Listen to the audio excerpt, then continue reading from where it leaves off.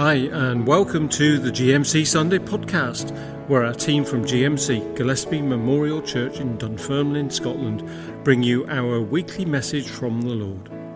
In this podcast we bring you a series in the prophet Hosea, Power of the Redeeming Love of God. Hosea's story, his life and his prophetic word to Israel is about Israel's promiscuity.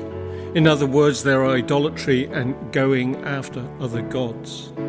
This book does not leave the readers to guess about who God is, but instead introduces his uniqueness and sovereignty, a message much needed in the church today.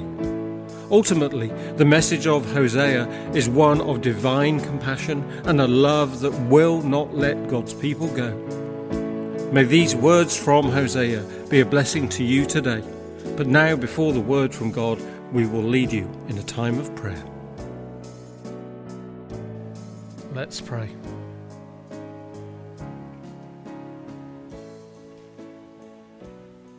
Lord God, Father Creator, we gather to worship and bring you all glory. For in our worship today, we come to know you by your word through song and by prayer. So, Father, receive our worship. Thank you for all your providing and grace.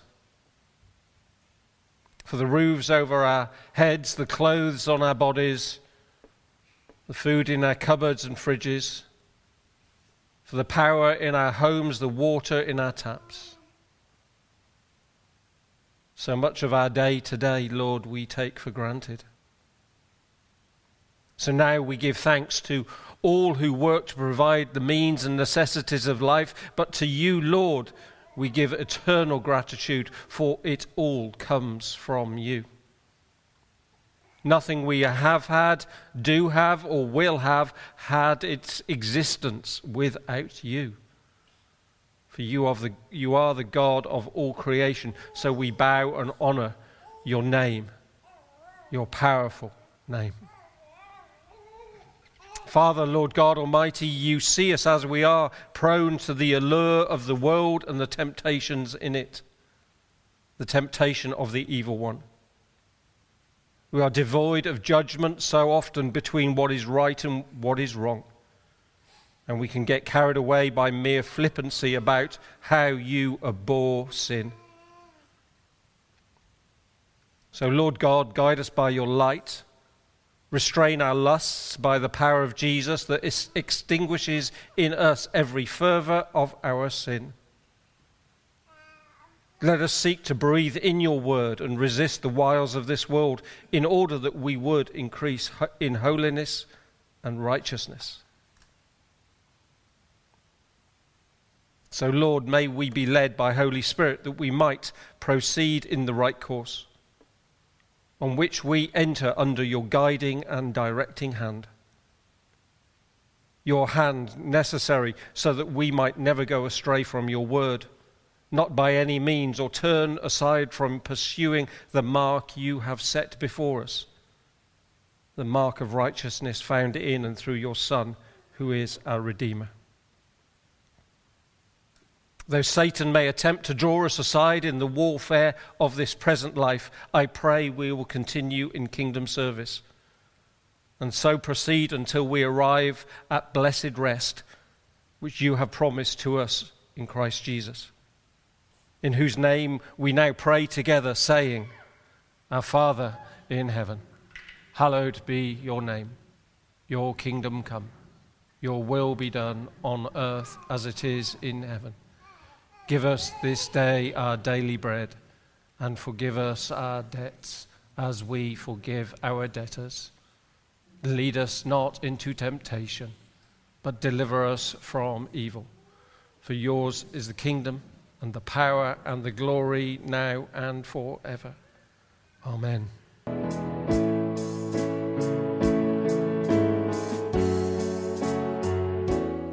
Following our prayer, I hope this has prepared your heart to receive deeply from God's word, wherever you are today and however you are feeling. Please know that God's word is powerful, with the ability to change your life. So listen in to the reading and the exposition from our preacher today. If anything in the readings or the message from the preacher challenges you, raises questions in your heart and your mind, or maybe you just want to know more about Christian faith and getting to know the Lord Jesus, we would love to hear from you. So get in touch via our website or through the office. Details are in our show notes. If you'd like to support GMC financially in our ministry for the kingdom, then offering details can be found on the homepage of our website, gillespiechurch.org. Now, over to our preacher. I'm going to read from God's Word. I'm continuing with the ESV version. And the reading today is the second half of verse 11 at the end of chapter 6. So 6 verse 11b through to chapter 7 verse 16. Hear the word of God. When I restore the fortunes of my people, when I would heal Israel, the iniquity of Ephraim is revealed and the evil deeds of Samaria. For they deal falsely. The thief breaks in and the bandits raid outside. But they do not consider that I remember all their evil. Now their deeds surround them, they are before my face. By their evil they make the king glad, and the princes by their treachery. They are all adulterers. They are like a heated oven, whose baker ceases to stir the fire from the kneading of the dough until it is leavened. On the day of our king, the princes became sick with the heat of wine. He stretched out his hand with mockers. For with hearts like an oven, they approach their intrigue. All night their anger smoulders. In the morning it blazes like a flaming fire. All of them are hot as an oven, and they devour their rulers. All their kings have fallen, and none of them calls upon me. Ephraim mixes himself with the peoples. Ephraim is a cake not turned. Strangers devour his strength, and he knows it not. Grey hairs are sprinkled upon him, and he knows it not. The pride of Israel testifies to his face, yet they do not return to the Lord their God, nor seek him for all this. Ephraim is like a dove, silly and without sense, calling to Egypt, going to Assyria. As they go, I will spread over them my net. I will bring them down like birds of the heavens. I will discipline them according to the report made to their congregation. Woe to them, for they have strayed from me. Destruction to them, for they have rebelled against me. I would redeem them, but they speak lies against me. They do not cry to me from the heart, but they wail upon their beds. For grain and wine they gash themselves, they rebel against me. Although I trained and strengthened their arms, yet they devise evil against me. They return, but not upward. They are like a treacherous bow. Their princes shall fall by their sword because of the insolence of their tongue.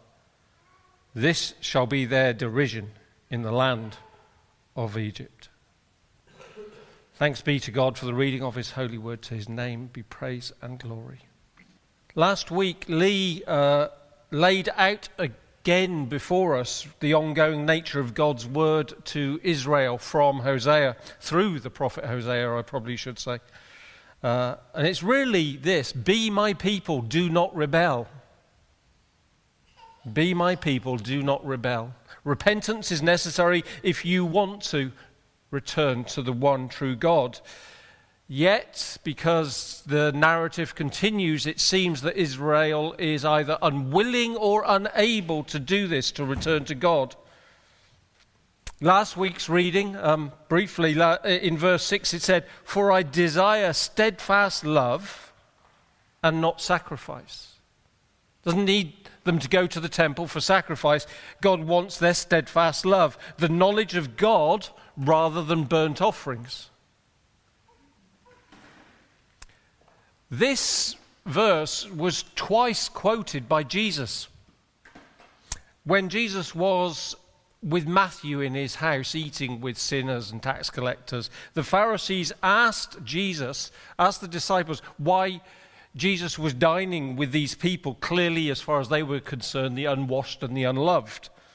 Jesus told them at that point, it's not the healthy, but the sick who need a physician.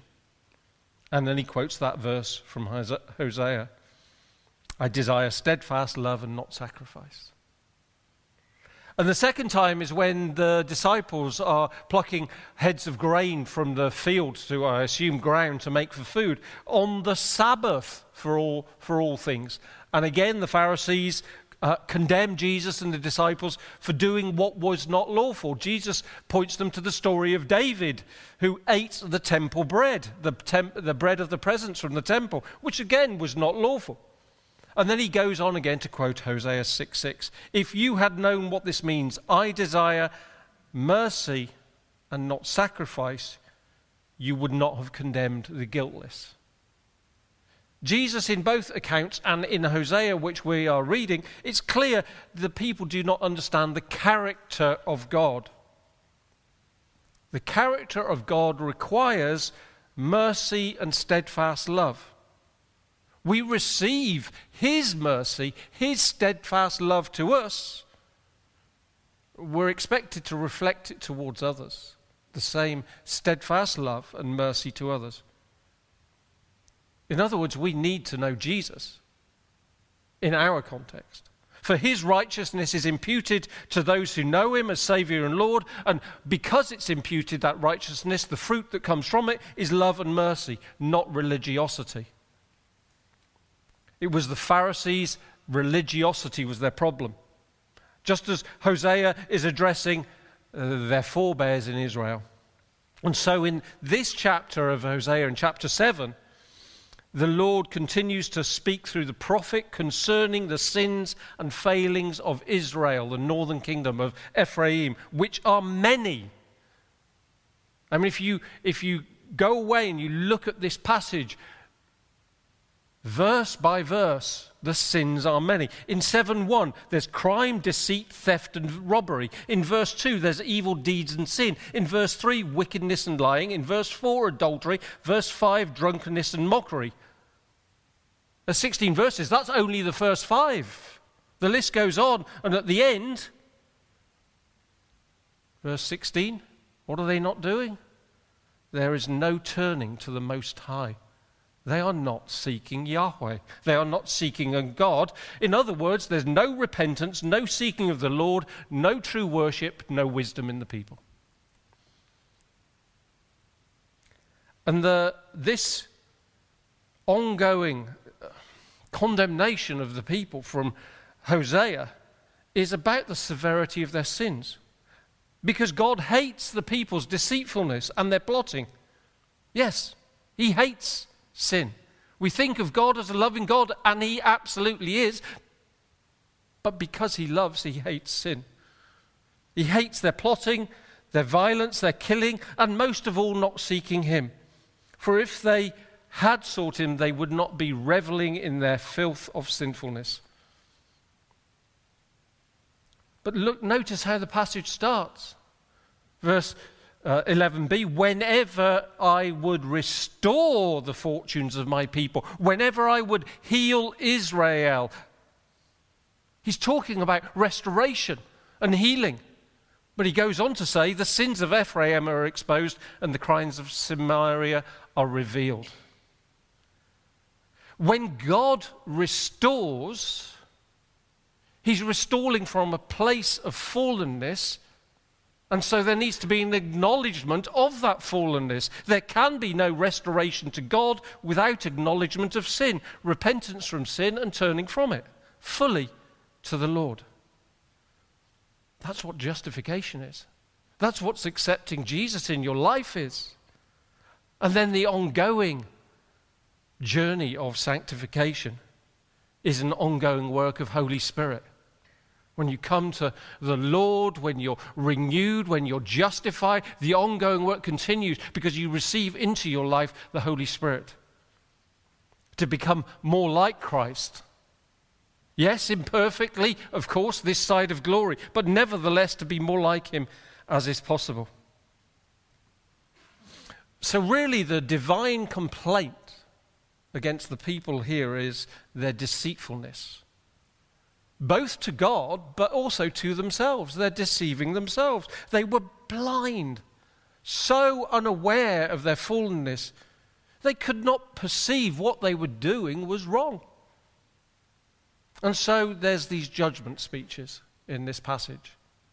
The first one, verses 3 to 7, there's this metaphor of the burning oven that burns with such intensity it devours the kings. Now, you might think, what's that about? Well, there was about 3 decades of turmoil, which you can find in 2 Kings chapter 15, and it was total turmoil. In a approximately 3-decade period, you had 6 kings ruling the northern kingdom, from Zechariah through to Hosea. Don't get that mixed up with Hosea. Hosea, Hoshea. So these 6 kings reigned. 4 of them were assassinated by the person who took their place, the usurper to the throne. There was 1 king that died naturally, but it says he, Menahem, died in his bed, but he did what was evil in the eyes of the Lord. And the final king of the 6, well, he flip-flopped between Assyria and Egypt and ended up the whole people and the northern kingdom falling under him. This is a picture of a palace, a royal dynasty, if you like. The kings and their officials reveling in the heat of evil, greedy for gain, for personal gain, utterly incapable of leading their people before the Lord. What it is, it's a picture of priests and courtiers delighting in wickedness, seeking power, position, and gain. And the metaphor that Hosea applies is this hot oven. It's apt. They burn like an oven. Their hearts are like an oven inflamed with lust for power. The picture of the flame in the oven smouldering overnight speaks actually of an ongoing wickedness that just won't subside. It just needs a little stoking in the morning to kick it up and it's off again. I remember that in my grandmother's house growing up in the farm, the Rayburn. You'd turn it right down at night, and in the morning you could put some new logs on and then some coal, and it would just spark up again because the embers were there all overnight. Doesn't go out. And it's this fervor that Hosea says devours the rulers. It's the power at any cost that's the problem that led to these assassinations. And then they were paying tribute first to the Assyrian ruler, and then tried to play the other game and go to Egypt, playing one off against the other, trying to hold on to power through human alliances. But what they should have been doing is looking to God, for alliance with God. Their passion for power clouded their minds, and they lost sight of where true power lay with Yahweh. The second metaphor comes in verses 8 to 10, and it's a metaphor of inedible bread. There's other stuff there, but predominantly the bread. Part baked bread, or cake in some translations, cooked only on one side.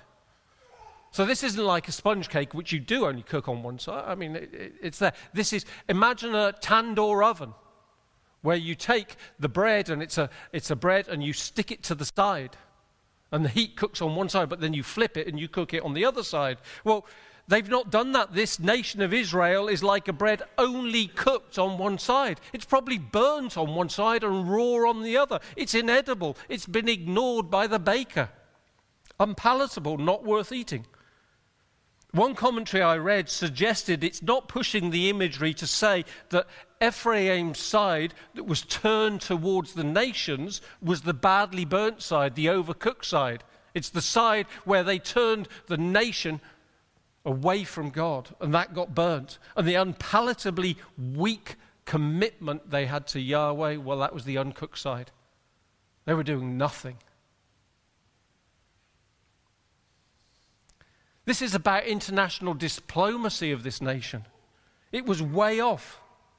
It talks about them being kneaded and mixed with these other nations around them. It's like the leaven working through the bread. Remember those stories in Scripture? Jesus compared the yeast to the spread, actually a positive way. It is the spread of the kingdom of heaven. But equally, Paul talks about leaven is wickedness, the wickedness of the yeast spreading. And this is what's happened to the northern nation. They've allowed Baal worship and other nations and other ways and cultures to come in and spread amongst them, ethnically, spiritually. And so Israel can no longer be distinguished as a people of God. And God doesn't even need to judge them for it. It's something they've brought on themselves. They're judging themselves. They've mixed up this mix and then they're half cooked. You might think, how's this relevant today? How's this relevant in our church? Well, I would say, is the church today recognizable as God wants it and intends it to be? Is the church salt? Is it light? Are we disciple makers?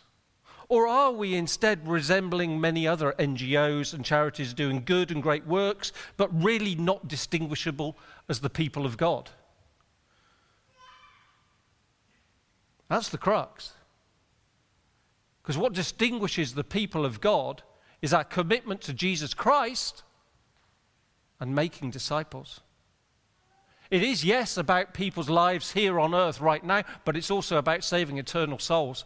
And I don't hear the church saying a lot about that. It's both and. In this section, Hosea throws in another metaphor. I'm not sure I like it. It's about going grey. I started going grey at 17. I saw my first grey hair. That's quite a long time ago. A couple of years' time. In fact, less than 2 years' time. That'll be 40 years ago. I've been going grey a long time. And I noticed my first grey hair. I was well aware of it, and I've been seeing more and more come every year. And now I don't think they're all probably there. I occasionally get told I've got some dark ones around the back of my head, but I can't see there. This metaphor, this sprinkling with grey, and that they don't notice, is talking about aging. And actually, when we get older, we lose some of the abilities we had in our youth. When we were young and guys were full of testosterone and strength, and I could play rugby and I didn't ache at the end of the match. I couldn't even play a game now. The metaphor, the process of greying hair, alludes to loss of strength with age. Aging comes to everyone, and at some point, death will follow, of course. And Israel, he's saying, you are not seeing your aging. You're not seeing your weakness. You are not seeing death coming your way. They are arrogant. But in this section, through 8 to 10, it says also that Israel does not return to the Lord, his God, or search for him. Despite all this, they still don't see. And so he carries on with more metaphors. In 7 to 12, it's a metaphor of a stupid bird wandering aimlessly around and will be trapped. So this image of a dove or a pigeon. Well, the manse garden has plenty of pigeons, I can say. This time of year, they're hanging out on the fence. Don't quite know what they're doing. I don't think they know what they're doing. And at some point, they will start to build nests. Bit of lovey-dovey courtship happens sometimes on the balcony. Toby doesn't like it. He will bark at them and see them away. But when you look at them, they don't appear the smartest of birds. I'm sure they are. But as they flock, they can seem chaotic, flying back and forth without purpose, so it seems, or flying to the easiest source of food or shelter. This is what Hosea is portraying. That Israel is a silly dove without any sense. In some sense, they're almost innocents. Not innocent, but innocents. When Jesus sent out the 12, he said to them, to be as shrewd as snakes and innocent as doves. And you might, that's a weird saying. But what it's saying is your innocence needs mitigating with some wisdom, some cunning even. And Israel had not been wise in their dealings at all.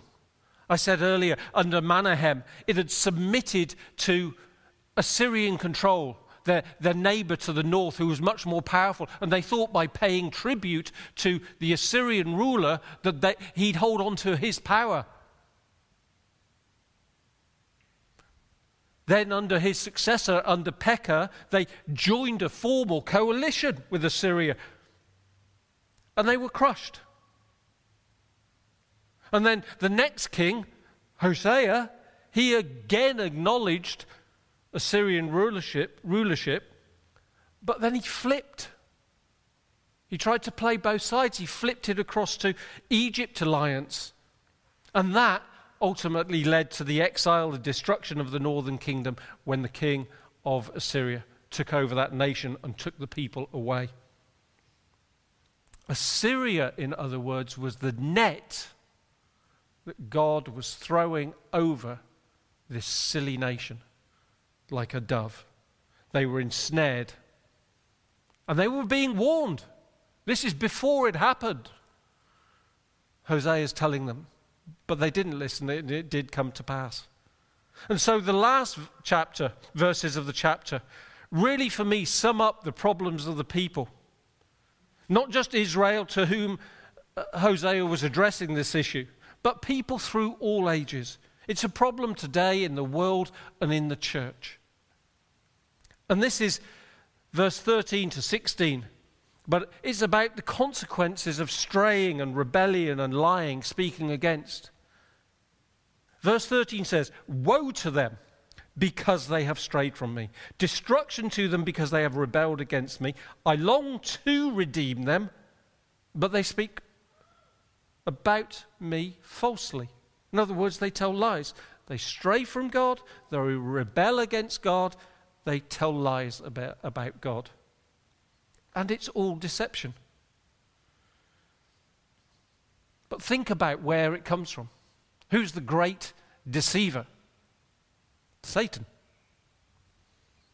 Right from the beginning, in the Garden of Eden, Satan says, "Did God really say?" Did God really say? It's a deception. And then through to the temptation of Jesus, where again he attempts to deceive Jesus. He is a deceiver, and humans, we're so gullible to his ways. So these accusations of straying and rebelling and speaking falsely, lying, are bound up in deception. When folk stray from God, they deceive themselves that they're finding freedom. You know the argument.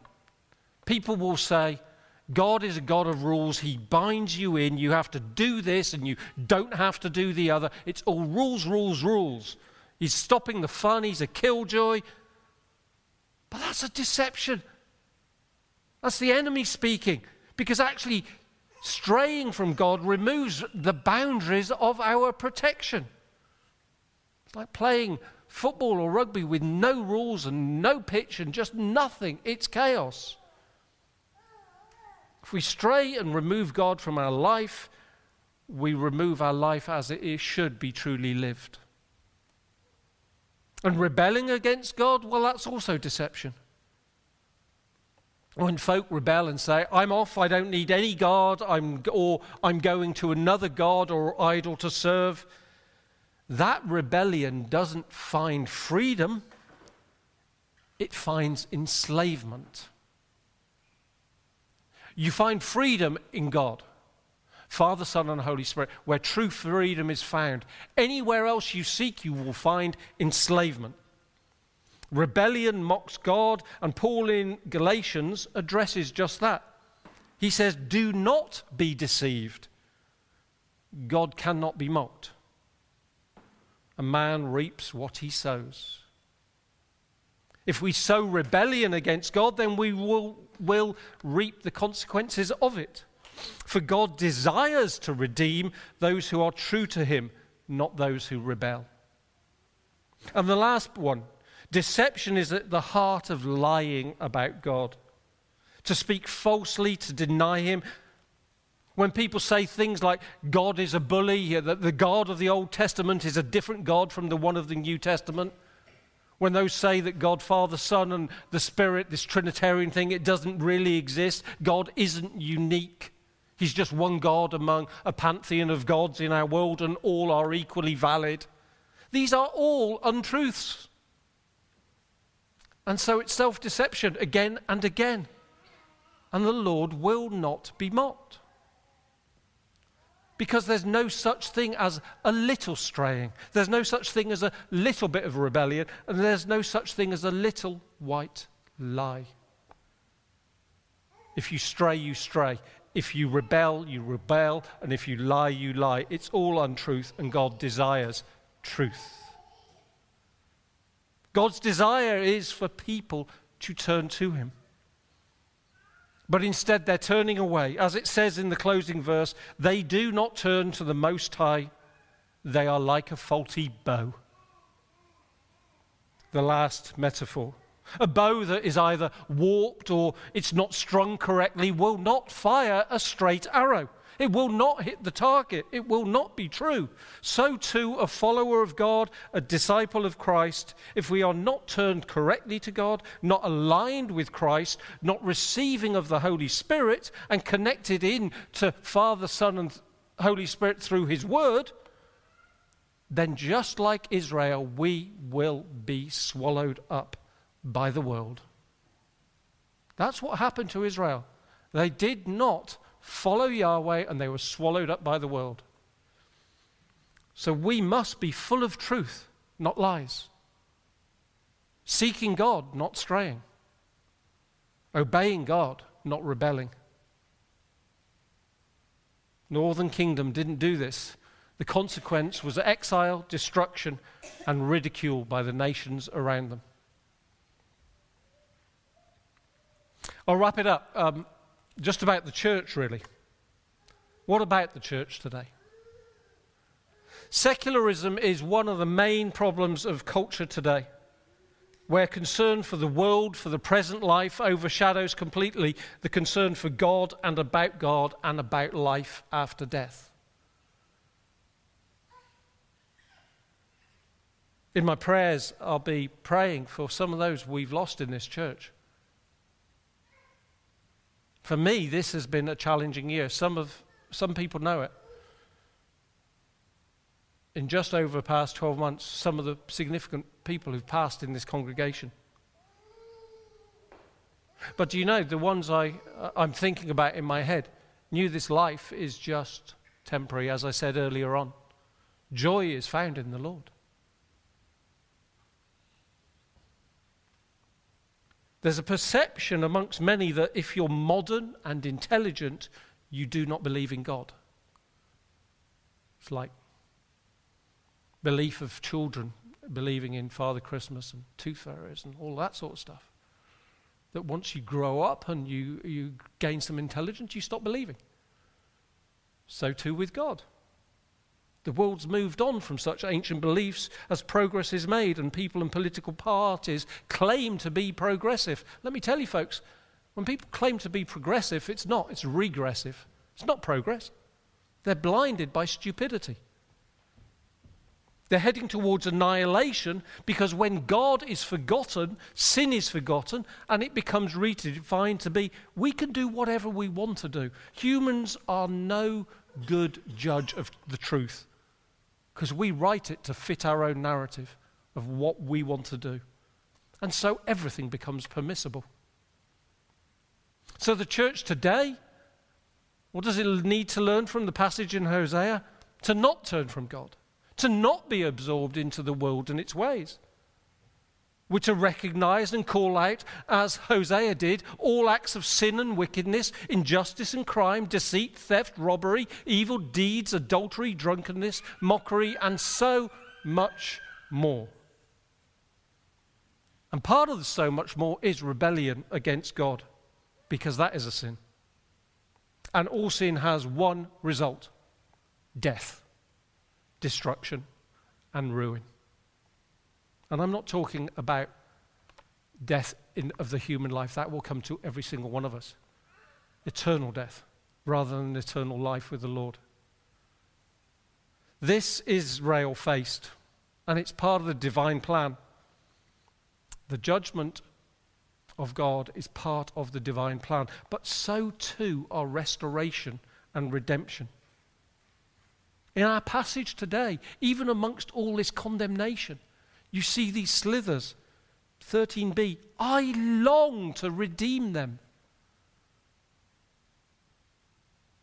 God may be a God who cannot abhor sin and will judge it, but he longs to redeem. But he then goes on and says, but they speak about me falsely. The church must speak truth, call out sin where it resides, and people into a relationship with God. For it is in a relationship with God that freedom and abundant life is found. There is nowhere to go, nowhere we seek or turn that can offer so much as the Lord offers. Nothing in the world could offer you what God does. The Lord says, I long to redeem them. Will we, his people, listen?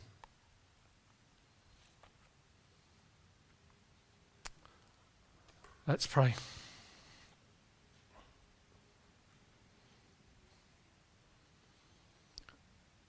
Lord, you are marvelous in your ways. You shower us with mercy. You rain upon us grace in your Son, our Lord Jesus. And for all who know him as Saviour, we are grateful. For the ways of the Lord are narrow, the path and gate are not wide, yet you provide the light to see the way, the word to be read as the guide, and the bright morning star as the goal. So, Lord, I pray today for this, your world, for its fallenness, for the evil and malevolent ways of this world, the dark and immoral wickedness that pervades the nations in schools and homes, in governments and business, in all ways of life. And I pray your light to shine forth in all its blazing glory. May we be that light, Lord. Not accepting the ways of the world, not shying away from calling out evil for what it is. And Lord, in our ways, in our words, in our actions, may they be just. May they show mercy and humility, for that is what you show us by the cross. The humbleness of Jesus, who would give up his life for us sinners, that we would rise to new resurrected life and have the opportunity for rebirth by turning to him. So, Lord, any here today or listening on the podcast who do not know the restoring power of our resurrected Saviour, may they be touched now by the presence of Holy Spirit. God, may you call the elect to you right now and bring them in all humility before your throne of grace. Lord, I lift before you those struggling with health at this time, whether in body, soul, or spirit. May your healing presence in the power of the Counselor, Lord, Holy Spirit, rest upon his servants now. I pray for my own daughter, Abigail, in hospital. Lord, be with her. Bring her understanding as the doctors, nurses speak to her. And be with our family, I pray. And Lord, we give thanks for the saints who have gone before us this last year and in this last week. Lord, I want to acknowledge the service of the saints here in Gillespie, serving the kingdom of heaven through this church. We thank you for them, for all whom we have known and those we have known in my years here as minister. I give thanks and commend the families this morning of those people to your grace. For Stella Forsyth, George Dumper, John MacDonald, Ishbel Ritchie, Sheila Mitchell, Jim Blackwood, Barbara Unwin, George Arthur, Sylvia Reedy, Faye Collier, Sheila Lyle, David Timothy, Joyce Sutherland, Sandra Arnott, Betty Cager, and this week we commend to you Margaret and Louise on the passing of your servant, husband and father, Robin Murray.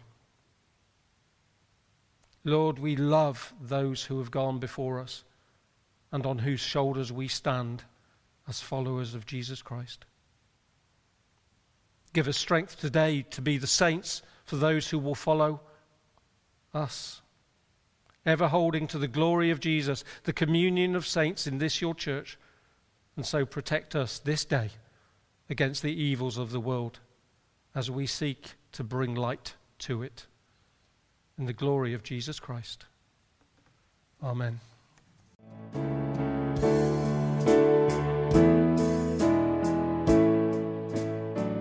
Thanks for listening to the Sunday Worship Podcast from the team at GMC Dunfermline. Again, if you'd like more details about who we are, what we believe and how we serve, then visit our website at gillespiechurch.org or find us on Facebook or look back at some of our videos on our YouTube channel. Just search Gillespie Memorial Church.